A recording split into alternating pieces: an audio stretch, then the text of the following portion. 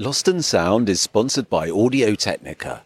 Audio-Technica are a global but still family-run company that make headphones, turntables, cartridges, microphones, studio quality, yet affordable products, because they believe that high-quality audio should be accessible to all. And I'm speaking to you right now wearing the M50X headphones. They're for the studio, they're for every day. I speak to all my guests wearing these headphones. But whatever way you like to listen, head on over to audiotechnica.com to check out all of their range of stuff.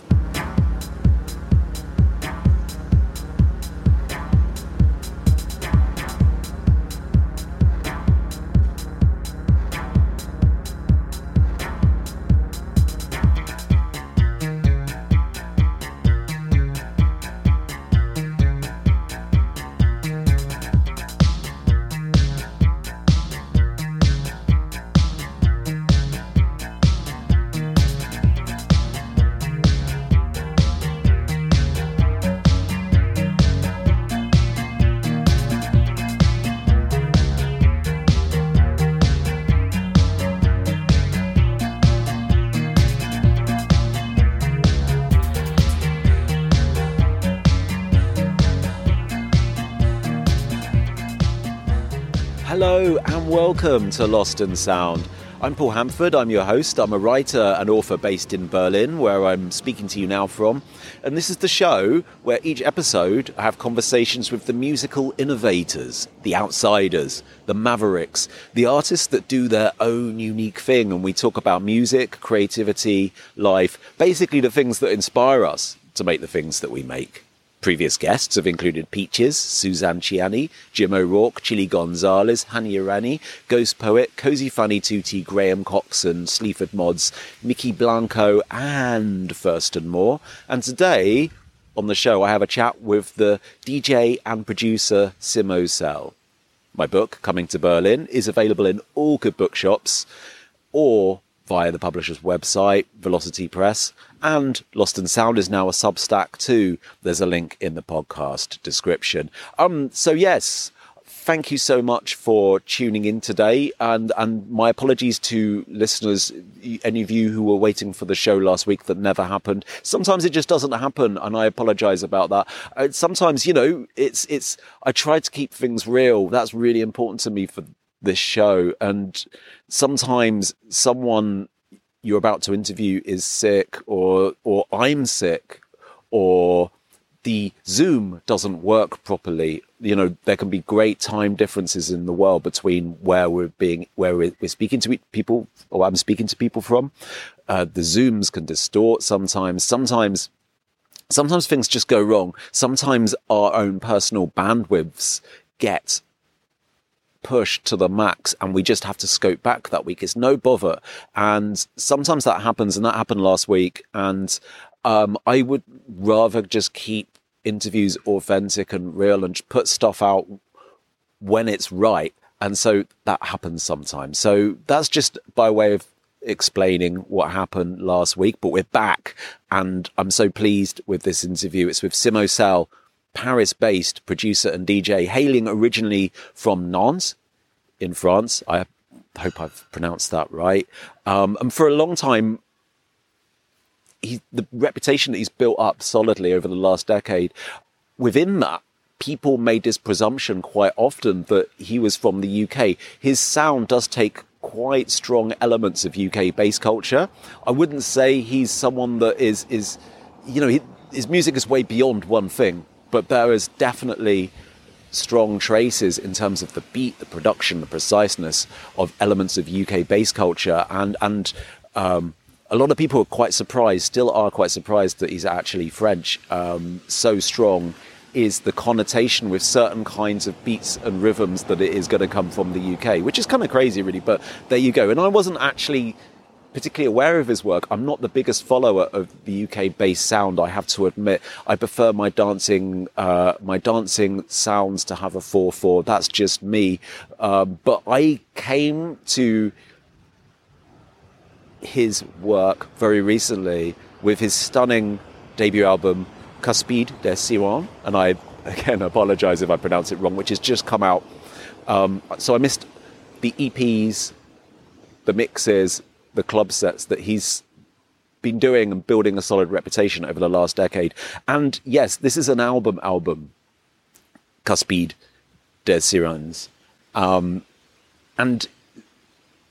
Simo, like other DJ producers at that point where they are just releasing their debut album, finds himself in this unusual, it's like a point in a DJ / producer's career artistically and professionally where their debut album is coming out, or they've been working on their debut album, or they're about to work on their debut album.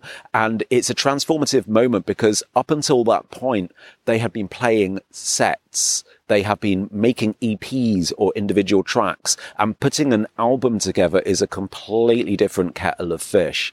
It's the point in some ways where you go from an artist that is exploring your foundations and your surroundings to making a kind of concrete statement, because regardless of what people say or whatever's going on in the world or whatever new innovation is going on, the long player, the LP, the album is still, I think, it is for me, and I think for most of us, sort of regarded as like an artistic statement. It is the point where we take what we've had before and we go to a wider world. You know, this is the point where people that are beyond the immediate scene kind of dive in and explore this artist's work. And it is the opportunity for the artist to say something. And sometimes it's not just about collecting a series of bangers or doing sometimes the opposite approach where a DJ / producer will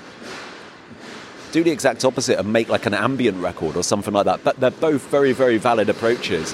But what Simo Cell does is just create something, I think, timeless. And so, yeah, I was really, really, really excited to have this chat with him. And yes, this is what happened. This is a really good chat. I really love this. You're going to hear it right now.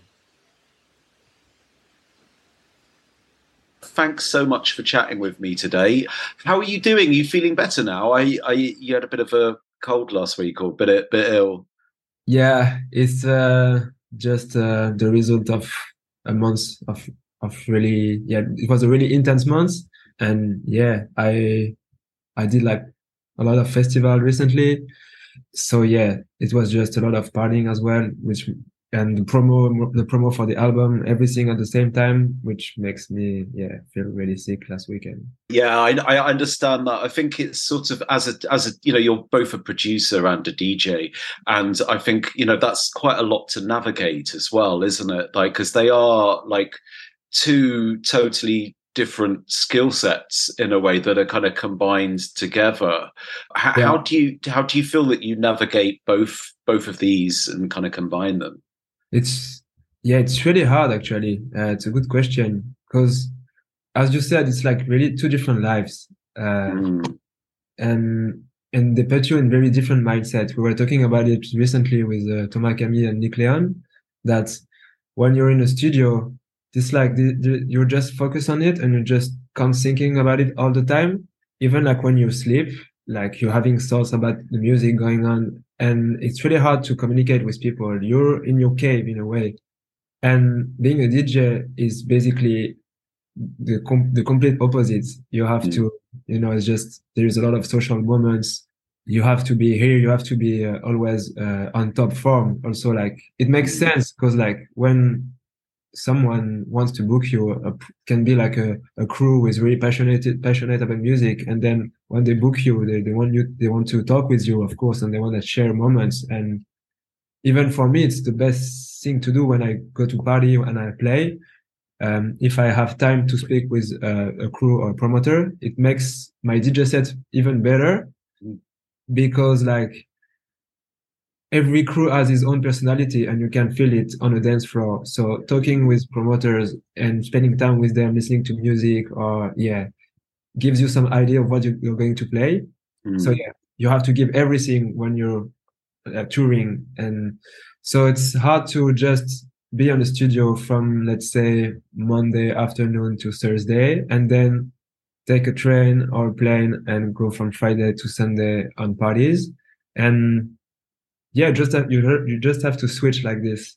I would say the best way to do it would be to have moments, let's say like 1 moment in the studio, 1 month in the studio, making only music, and then touring a month and do something like that. But I've never really managed to do it. It's very hard to find the balance. I think it's definitely something that ideally we would plan to have, but just the way we all have schedules, it never quite works out like that. And we have to just kind of run with what we've got a lot of the time, don't we? Exactly. I think like you learn to say no after some point. At the beginning, it's impossible also because you have to show that you're here. When you start your career, you have to, be present, be active. But at some point, you can start to say no to some gigs, and you realize they won't, like bookers or promoter will call you again. But still, when you have like a very special opportunity, you don't want to miss that. And sometimes you say, no, I will be off for the next 3 weeks. And then you have this big opportunity coming. You're like, okay, maybe I will, I will do it. And yeah, also like sometimes, I've got requests 6 months in advance, and you're like, and it's just question like, hey, do you want to play in Asia in 6 months? And it's really hard to project things and say and know in which mood you're going to be at that time. So yeah, sometimes it's just hectic because you accept too many gigs in a row, and then you're just in a tunnel when you don't know how to manage all these things. So yeah, I think with time you manage to you learn how to deal with that a bit more, I would say. And also you have to keep in mind that it's never perfect, it's also about accepting that, as you said, it like trying to do maybe 2 months off, 2 months touring is like in utopia. Sometimes it will happen, but some other, it's normal, it's intense. Like for example, right now I'm like touring, doing a tour for my album, having a promo campaign at the same time. So at that time, it's just normal that it's intense, Yeah. And do you find that you have to let go of a little bit of the idea of things being perfect then too? Yeah. It's the same. It takes, I think it's a big journey running to, I mean, especially with my education, I always have this thing about like perfection. I'm trying to be like, I'm a bit of a control freak. Then you realize that, I mean, perfection doesn't really exist. It's just in your head in a way. And but yeah, it takes time. It's just like a pattern, like a habit of thinking that even with my music is the same. Sometimes you go way too far in details and you just realize it's not really that important. Sometimes details matters, but sometimes they doesn't matter that much. This time it's about the balance. Like it's a different topic, but if we speak about perfection, I always talk about this story with Hodge. I was making music with Hodge, the Bristol artist from Liberty Sound. So we did a collab EP 2 years ago, and Hodge is like really spontaneous.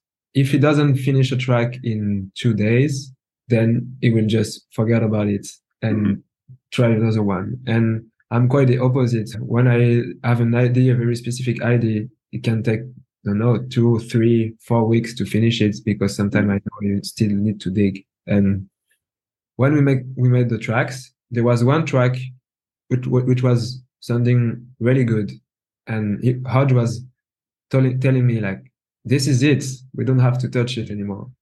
And I think we can get like deeper. And I spent 2 weeks for nothing, just trying to add details, and it was just a complete loss of time. And Hodge was like, "See, I told you." But but on another track, which this is what was funny, like on another track, we had this track, this was cool, but I think it could be better. And Hodge was like, "No, it's okay, it's done." And I kept working on it for a few days, and I really managed to make the most of it and improve the sound. So on one track, he was right. On the other one, I was. So I just realized, it's, you never know. It's always case by case, and it's this thing about perfection. Sometimes you have to just give a bit more of work. Sometimes it's just you have to let it go. So it's really hard to yeah, it's a matter of time, I would say. I think so too, and I think it's because it's, although like technique and science are very much involved in elements of production and music, there's also like we're judging it through our senses of intuition as well, isn't there? And there's no real definitive textbook on intuition and what feels right to us, and so it's like, yeah, sometimes we have to try things that don't work, and other times something will just happen that works before we even realized it's worked. Yeah, definitely. It's really about intuition. And this is what you like, the way you can progress on the direction is just like by making, just experience in a way, making more making music. I think though there is something that can help though. It's like just the amount of time you spend behind a screen, or just the amount of time you spend working. This is definitely, the more you're working, if you spend like 10 hours behind your computer making music, you start to feel a bit, your mind is a bit blurry in a way. So to help that intuition, to help to make good choices, it's about also take a lot of breaks.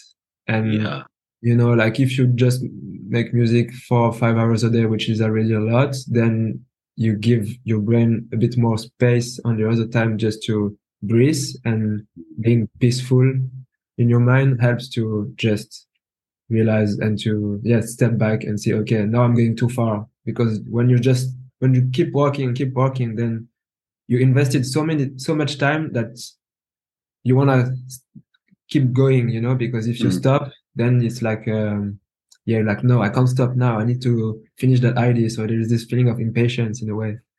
Yeah, definitely. It's like, I think we have to realize that when we're working, we're giving stuff. We're taking stuff out of ourselves, and so naturally that's going to run out. And you need to, take breaks, have fresh air, do other things to feed the energy back in, to then put out again. Yeah, exactly. There is this thing. It's a theory called the spiral of investment. Oh, I don't know that. No, that's cool. What is that about? It's like the more you invest time on something, the more you're willing to finish it, even if it's not a good idea. Like let's say you spend 3 weeks on a track, even if it's not a good track, you already spent 3 weeks, so you have to finish it, because otherwise it would be like a waste of time in your head, So yeah, the spiral of investment. I think this is the exact name. Yeah, it's just like something you need to be really aware of it sometimes, just to step back. Like for example, when I make music, as I want to keep things spontaneous, and also as I know that I can really fall into that trap, I always work on, let's say, 2 or 3 tracks at the same time. And I have like a very clinical process. Like I have a timer, and I work for 45 minutes 45 minutes on a track. Then I do like a 10-minute break. And then I do 45 minutes on another track, not the same one. And then again, a third track. So this way I forget about the idea before, and I'm always fresh. And I know I just have 45 minutes to make the most of this session. And I do maximum 5 sessions of 45 minutes a day. This way I can like just give some space to my brain. Yeah, some headspace basically. And this way I have like so many tracks going on. Let's say I worked on an idea, and I won't be too precious at things. I won't be too precious at ideas, because I have so many ideas going on. Like I can just leave this one and take another one, and maybe it's just like some samples that we use for something else. Then I can merge some projects together. So this is one trick I found to just help, not losing too much time. Yeah. Time limitation. And another one is, so I use lots of plugins, and sometimes you have demo version of plugins when you just have 30 minutes to make a sound, you know? So instead of buying the plug, I keep the demo version because I just have 30 minutes to make a sound and I know after it's gonna cut and then I record it. So yeah, this is some kind of really like simple trick that I use just to keep spontaneous. Otherwise I can spend I could really spend 4 or 5 hours just on sound designing a snare drum or something like that. I mean, that's a really clever, good tip, because I think sometimes it's about not necessarily, it's knowing what we're like, and so it's like sort of putting in structures so to best suit us as well, isn't it? Because I guess also perhaps the major difference between electronic music, being an electronic music producer, and say like a traditional producer of live instruments or like of that's brought in to produce a band, is that you're doing everything mostly, whereas like, you know, a band will or a classical singer will have like a producer that kind of comes in and does all of that stuff. You know, they'll be the one that measures it all. You know, they'll have their stopwatch and their eye on how much studio time there is, whereas you have to have these things as an electronic music producer to get the work done and also get the best results out of your work as well. Yeah, it's something you don't really realize when you start making music in this tiny world of like electronic music world. It's the only place where producers, artists are making everything on their own, as you said. Like if you look at pop records, the credits lines are huge, for example. And also, if you're not doing your mix down on your own in the electronic music world, it's seen as something very negative in a way.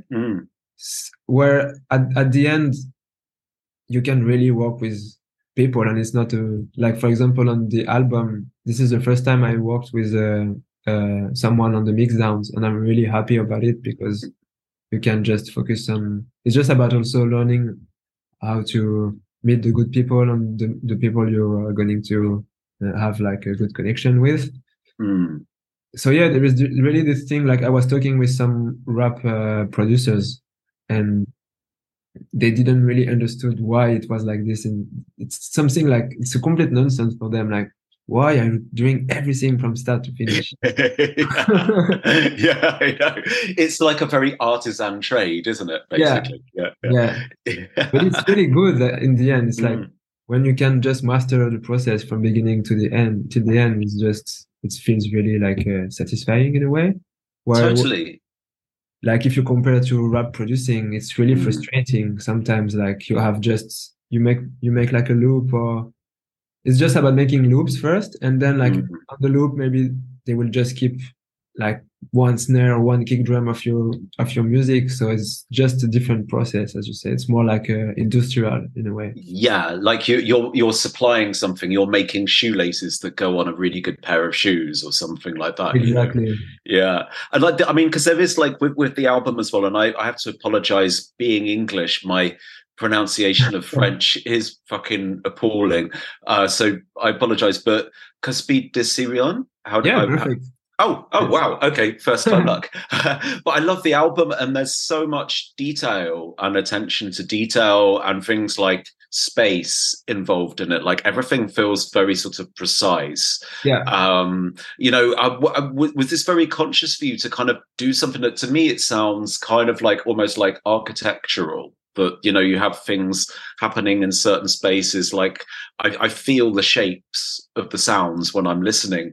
I mean, what was it you were sort of sonically aiming for with the record? Yeah, I'm trying to. So like production wise, I spend a lot of time on elements just to. Yeah, the more simple is the track in the end, the better it is for me. So it's just about trying to be minimalistic as possible, even if there is a lot of things happening. It's mainly texture and stuff in the background, but like the elements are like, I'm really focusing on elements to make them sound the best as possible. It's to me like it's not about the sounds, but more about the silence between the sounds. So the more you can give space and silence between sounds, the more the sounds just happens naturally. But yeah, if it makes sense in a way. Yeah. No, I get an impression of that anyway when I'm listening to it, and I definitely think silence is quite a brave thing to play with as well, isn't there? Yeah, Because we have a tendency to want to fill silence. Did that yeah, take yeah, a bit yeah. of time to sort of step back and let the silence kind of speak for itself? Definitely. Yeah, it's so my dad is a classical guitarist player, and actually it's something he told me like a long time ago, and it was like a big revelation to me because he said like I don't play notes. I play with silence and then the notes comes. It's crazy. So it never speak about the next note or like what's going to happen when he's playing. He's just speaking about like the silence between the notes and then the notes happens. So it's a different Yeah. way to think. It's not you're not thinking about the next four bars or the what's going to happen, but just what's here now and how to make it sound properly. Yeah. I can feel like so. Your dad was a musician, was he? Yeah. So you grew up in a musical environment then. Yeah, both my parents Mm, are guitarists, mm, yeah, guitar player. Yeah. mm, Um, So my dad is like, yeah, he's quite well respected and has like he still has a big career. He's touring for like, I don't know, 40 years. wow. And he's a soloist. He's playing solo on stage. He's an interpret, basically playing music from, yeah, other composers. Um, and yeah, the way he interprets music is just, you can really feel his touch in a way. Like, it's always him trying to revisit some artist. So there is the work of the writer, but also the work of the interpret is so important Mm, to make the best of the music, which is a bit different in electronic music. But yeah, I grew up in listening to guitar every day when I woke up. My dad studio was just close to my bedroom, so just mm, waking up and listening to music, following my parents in festival during the summer, listening to a lot of artists, but mostly guitar, classical guitar. And my dad is from Argentina, so he has all this folk music background from Argentina, playing tango and milongas and stuff like that. mm. So yeah, this is basically my background, and the way he was playing also, he used to in his repertoire, he used to play a lot of classical stuff, like really classical and like baroque music or Renaissance Mm. music, but also really modern stuff. So always a combination of yeah, the first part would be pretty like conservative, and the second part of the concert would be like really modern, sometimes even abstract or contemporary. Yeah. Do you feel like he was into both of those equally, or did you feel that there was more of a pull towards one or the other? I think he went through phases. Mm. When he started his career, when you start, you need to get accepted by your peers, basically. Yeah. Right. Oh, yes. Yeah. So Yeah. peer recognition. Exactly. Peer Yeah. recognition. Yeah. So when he started, it was more into like the really classical stuff, Baroque, Mm. Renaissance, a bit of contemporary stuff, but no folk music at all, because his music from Argentina was seen as something, like a fantasy or something like that, but not something serious in a way. Mm. Um, and so he was mostly playing the classical repertoire, even some music from Bach and stuff like Mm. that. And actually, at that time, Deutsche Grammophon, the big label, came to him to release an album focused on Argentinian music. And Wow. Yeah. he said no. Really? Why not? Because he was like, no, yeah, they're not taking me seriously. I'm a Ah. real artist, la la la. Yeah. And now it's like something a bit taboo. Like it's really hard to speak about it because now is after like 10 years of doing this, he started to just, develop his identity and also go back to his roots. And now this is Mm. something that is pushing it like even more than the classic stuff. Like all the folk stuff is something really important right now in his repertoire. So if he thinks about it now, he's like, maybe I should have done it. Yeah. But I guess it's the journey of life as well, isn't it, really? Exactly. Yeah. Yeah. Yeah.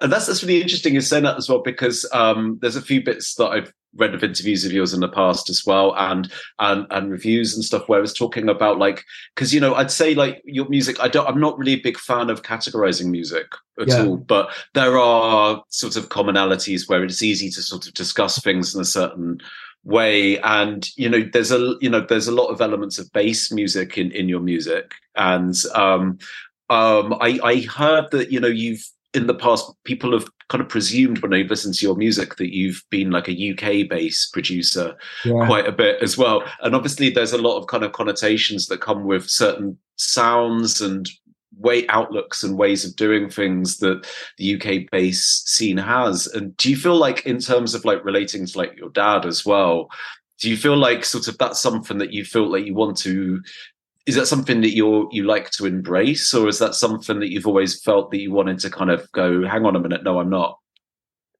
So I think at first I really embraced it Mm. because 8, 10 years ago, as a DJ and a producer, I was really on my own little island in France. I was kind of it was really rare to do it. Like people used to Mm. call me the most English sounding French person. Uh, yeah. Also, like because I was signed on this on Liberty Sound, like this label from Bristol, and Mm. I was the only French artist, the non-Bristolian artist signed on this label. So at first, it looks like a new pattern in a way, like an exotic thing, like this French guy on this really Bristolian label. So it really helped me. Like, Mm. what's happening? Uh, what is happening there? It was a surprise in a way. So I think compared to if I would have been British at that time, it would have been Mm. a bit slower in my career. So having this thing helped me a lot. But now things have really evolved, and the still I defend is getting picked up Mm. and spread by a lot of artists, both in France and worldwide. Even the way I'm mixing and DJing cross, Mm. doing like uh, mixings of different styles. It's like something which is now here, and I really feel that now this bass label, this bass image I have is a bit. This is something I I don't really like anymore. I don't feel I'm a bass artist. Bass is like my Mm. heritage and it's part of it, but it's it's much more than that, I would say. Also, it's really strange because everything that is not 4/4 club music Mm. is seen as bass of breaks. Yeah. It's this like kind of duality between 4/4 club music versus the other stuff, and Mm. all the other stuff are break or alternative, and it's much more than that. I would say there is so much like different rhythm, so much different tempo, Mm. so much different sonic aesthetics. But still, if it's not 4/4, it's just the other this box where everything is Yeah, yeah, definitely. I mean, I live in Berlin as well, and like I think although things are getting a lot more diverse in Berlin in terms of being able to go out and experience music that isn't just 4/4 all of the time, there is still that kind of thing that when producers and DJs come in that play music that isn't on the 4/4, it is seen as being different, yeah. marketedly different and stuff. But I think that's a good thing, though, isn't it? It's a good thing to sort of show your differences and sort of. Definitely. But the thing is that, for example, I've some of my favorite techno set I've seen recently were made by artists that I seen as alternative artists. So it's not Mm. because you're like a bass, you're seen as a bass or break artist or non 4/4 Mm. that you can't that you can't play techno, you know? Mm. And I mean, I love playing all kind of groove, including 4/4. And Mm. just the thing is, I love building bridges between different culture and aesthetics. So, but I can play hard, I can play soft, and it's just about improvisation and poetry on the dance floor, like how to bring tension, contrast, and Mm. story. And I think if being seen as a alternative or experimental DJ is something a bit sad in a way, because I mean it's nice to feel difference as you to Mm. show difference in a way, but there is so many techno club I know I could do the job like properly, and Mm. I'm not really invited there because yeah, it would be seen as a risk, but I can really also play this kind. Really, I'm a big fan of Detroit techno and hard Mm. techno and hard stuff. It's just like, yeah, one-dimensional view, I would say, lead to conformity. That's the thing, always. Mm. Yeah, I definitely agree with that in terms of my experiences and sort of noticing again. I think it's that kind of thing of like I do understand the need for people to label things, but I Of don't course. as an artist. It does feel very constrictive to sort of be Yeah. on the other end of that experience of like the artists are the people that are making the stuff, Yeah. yet at the same time they're put in the boxes by people that aren't necessarily making the stuff Yeah. sometimes. But yeah, I think yeah, as you said, it's a natural process. We all do like try to put things in boxes because it helps to, yeah, it helps to see it more clearly. So Mm. I think it's also about accepting it in a way. You will always be put in a box. Like even Yeah. for because it's so with this really like a versatile way of playing in a DJ set. I thought I was really free to do what I want. Like if I want to play techno one night, I can do it. But the thing is, now if I go to a club and some people come to see me, and then if I play a very like if I decide to do a statement just like a techno DJ set, Mm. people would come to me and say like, "Hey, you didn't do tempo shift, and you didn't even if you play a lot of stuff, then you have this image of like it's no matter what you do, you will have like you will be in a box for sure." Yeah, yeah, yeah. And talking of boxes, I don't know if this is a box, but you were at Tresor the other week, and I always think of Yeah. Tresor. Tresor is like a cage, isn't it? In terms of the German word for it. How was that? Was that an amazing experience, or how did that go? Yeah, yeah, because it was also so I played Sorry, at atonal. Sorry, atonal. Yeah. yeah, Atonal, yeah. So Atonal is always really a Mm, specific moment, very special moment for me. I know quite well the festival. I've been playing there since 2016 every year, mm, basically. And they gave me this opportunity when I was a young DJ. I was at the start of my career to play there, which is something really special for a festival, quite unique because mm, Atonal can is like a huge festival and everyone and there's a lot of people coming to discover new artists and they book really low-key artists, which is something mm. I really like about this festival. And you can really feel the crowd is it's like yeah, they're really here to be surprised in a way. Mm.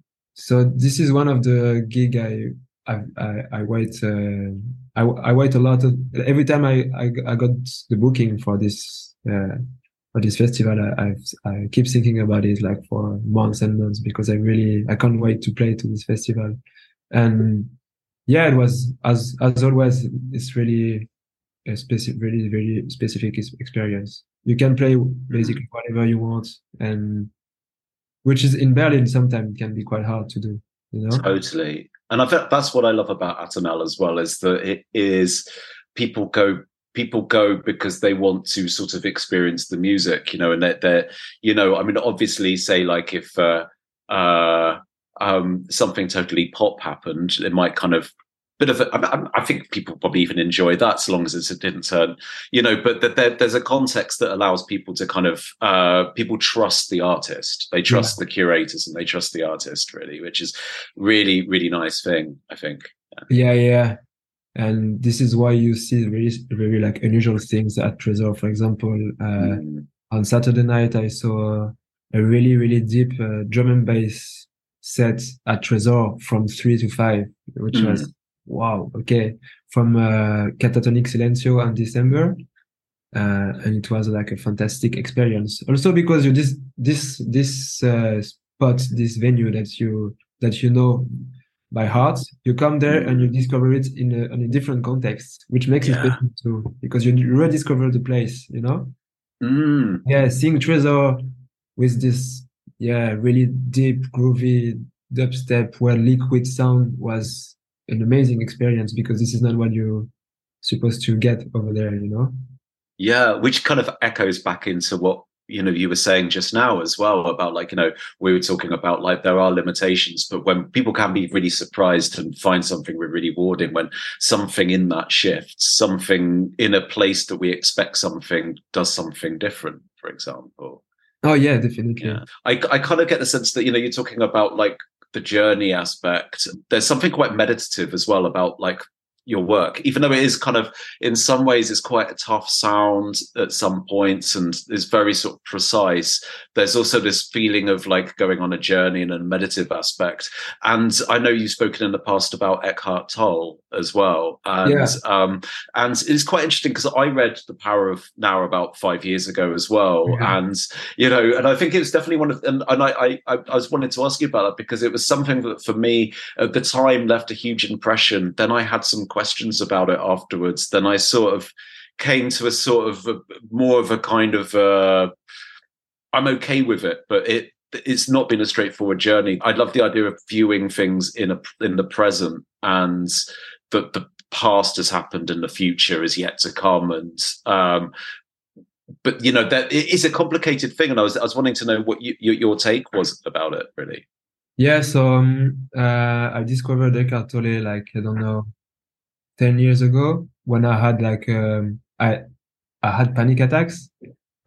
And this is how I discovered this book, which was talking about Zen technique and meditation and how to step back from your thoughts, and it helped a lot actually, because when you have a panic attack, it's just like your mind is just giving you, it's like a trap in a way, like it's never ending. Yeah, it's a loop, isn't it? I've had that before. Yeah. Yes, the loop is a constriction, constriction like a big structure, and it's like a layer and another layer, and it keeps adding some thoughts, and like it's just playing with your insecurities and fears sometimes.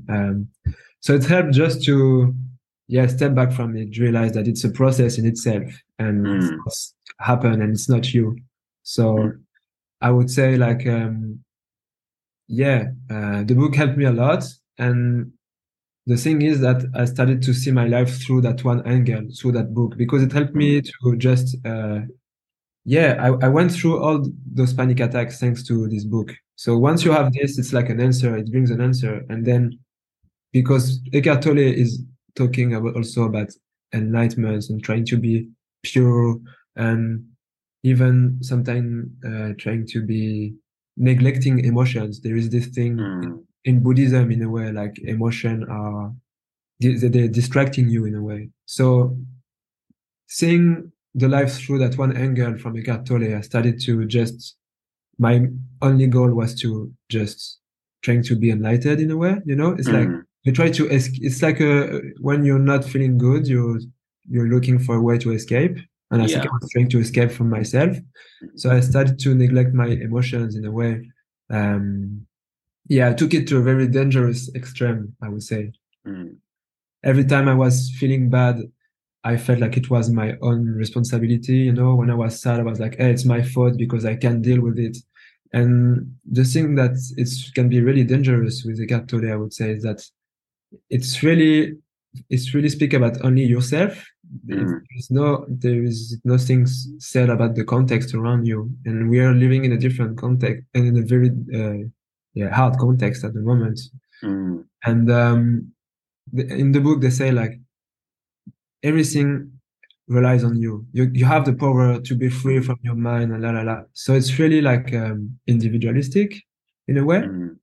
And sometimes it's just normal to feel bad and to have anger, and it's also about emotion. And this trying to look for purity can be very dangerous in a way, because you want to be to reach this state of being a god in a way, where we just have to keep in mind that we're just humans and all these emotions are beautiful, So I was really trapped at some point in this pattern of thinking, just because I think Eckhart Tolle also makes you feel you're on a higher level. It makes you feel special. And let's say if someone would disagree with me, I wouldn't really listen to to him, thinking to myself like that he couldn't really understand that because it was not on the same level. So there is this kind of trick when you just hide on you. I started to feel isolated because I was thinking that no one can understand me, and I'm just trying to reach that goal, which is more important than everything. And the first message is about being in the present, which is amazing, actually. At some point, you just forget about it because you're just trying to reach that state in the future. So I was neglecting even music. I was like, no, music is not that important. The more important is just trying to reach that state of constant joy. Yeah. But in the end, you realize that everything is impermanent, and even the best feeling, they end. And it's just like these waves of emotion going. And anger is one of it. Happiness is one of it.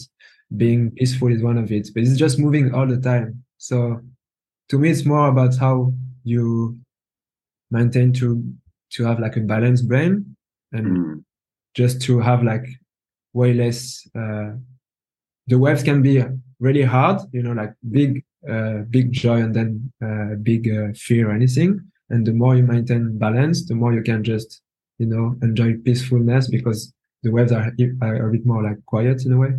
Yeah.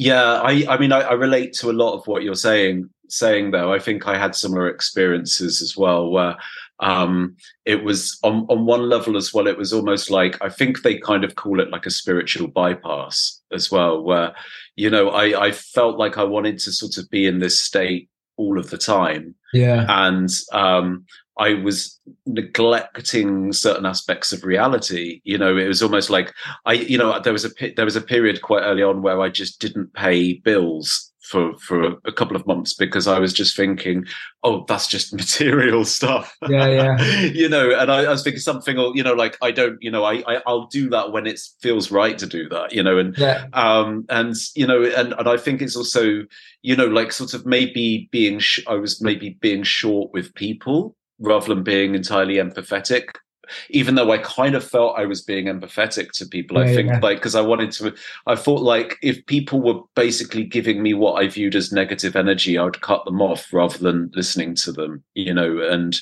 although I think it is good to kind of preserve our energy from people who perhaps do have a harmfulness about them, at the same time, I took it really too far. And perhaps like, if a friend was sort of saying they had a bad week at work, I'd be going, yeah, but you just got to tune into like, rather than like give them like, be there and be listening and being a friend, really. Exactly. And you're like, time doesn't exist anymore. Like, stuff like no, totally. Yeah. If you can't catch this train, then you can catch the other one. But I'm working at 6 tomorrow. Oh no, it's just in your head, And I know. Yeah.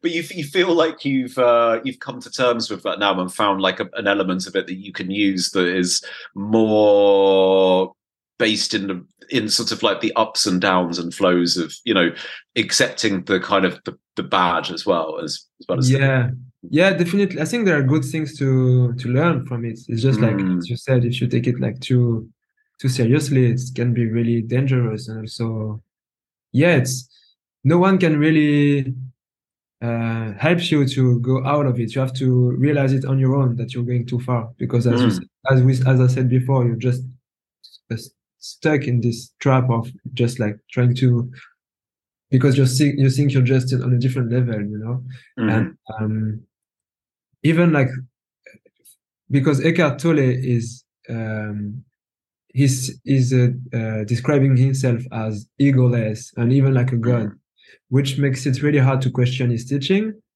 So like, no, he's right.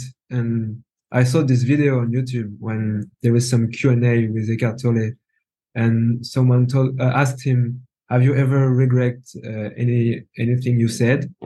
And he said like, not really, because everything I say comes from the source. So it's not me that I'm talking, it's God through me. And like, what kind of philosophy is it when there is not even like doubting is so important in every kind of philosophy. And when you just this thing of when you pretend telling the one unique verity, then there is maybe something going wrong at some point. Um, but yeah, I broke free from the pattern in 2020, I would say. Yeah.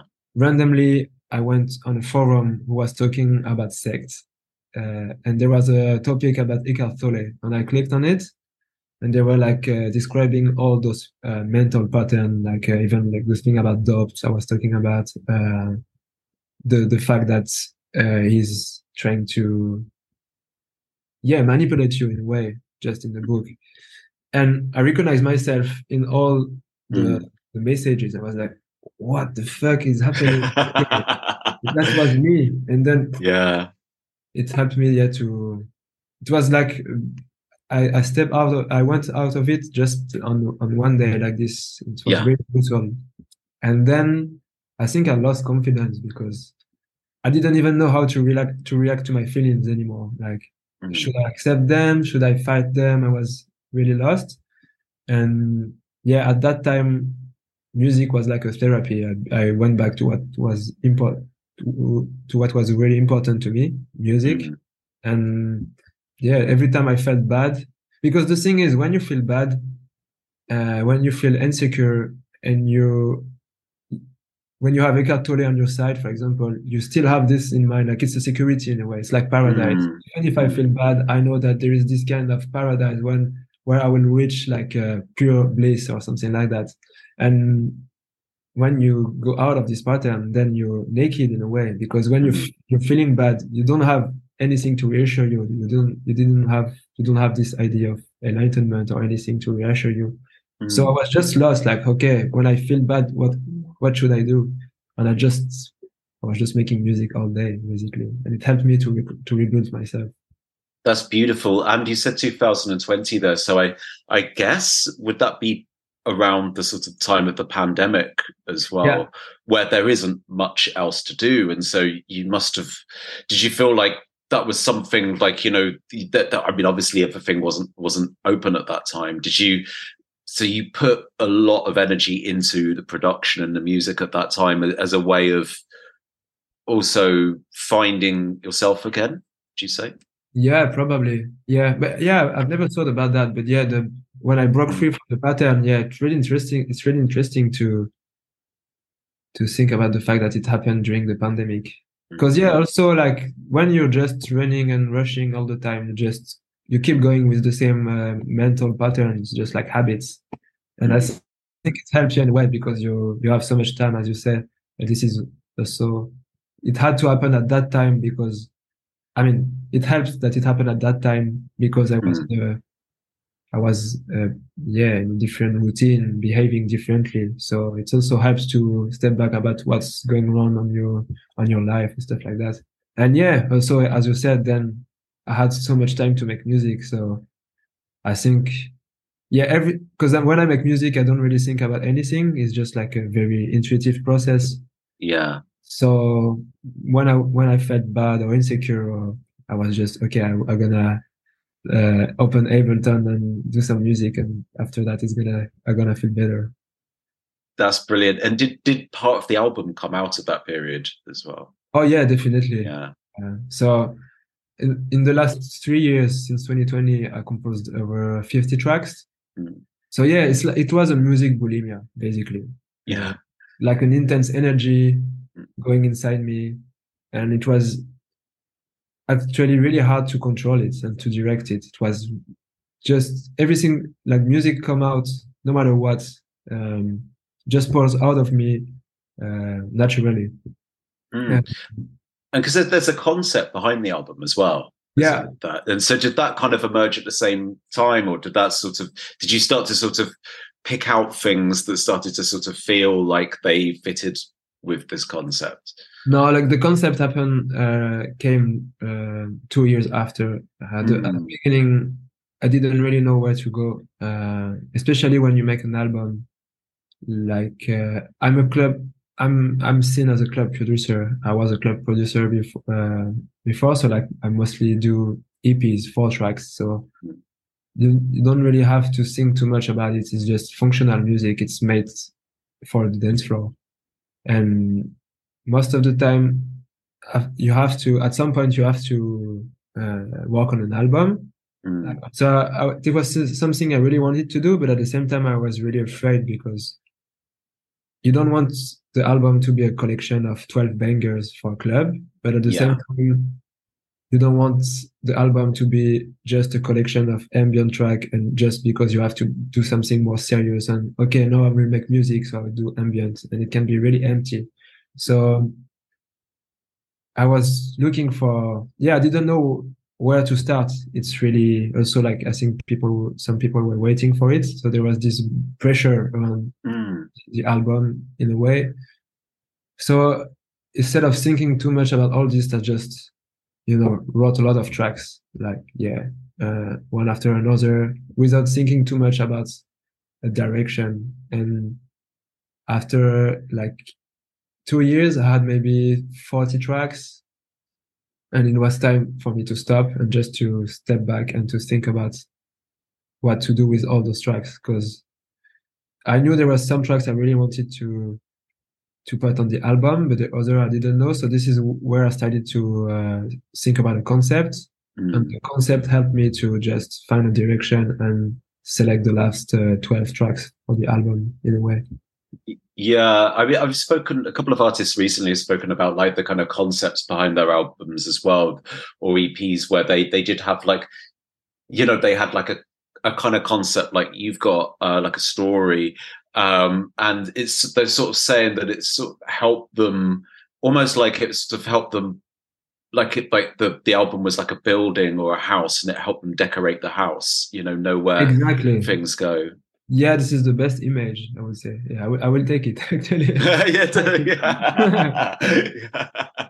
yeah, Yeah, yeah. it's because like I don't really want to say I don't want to share any message with my music, Mm, it's more emotions and there is so many ways to listen to music. So one album can be perceived very differently from someone to another. So this is yeah. something I want to keep. Like someone has his own version of, or vision of the album.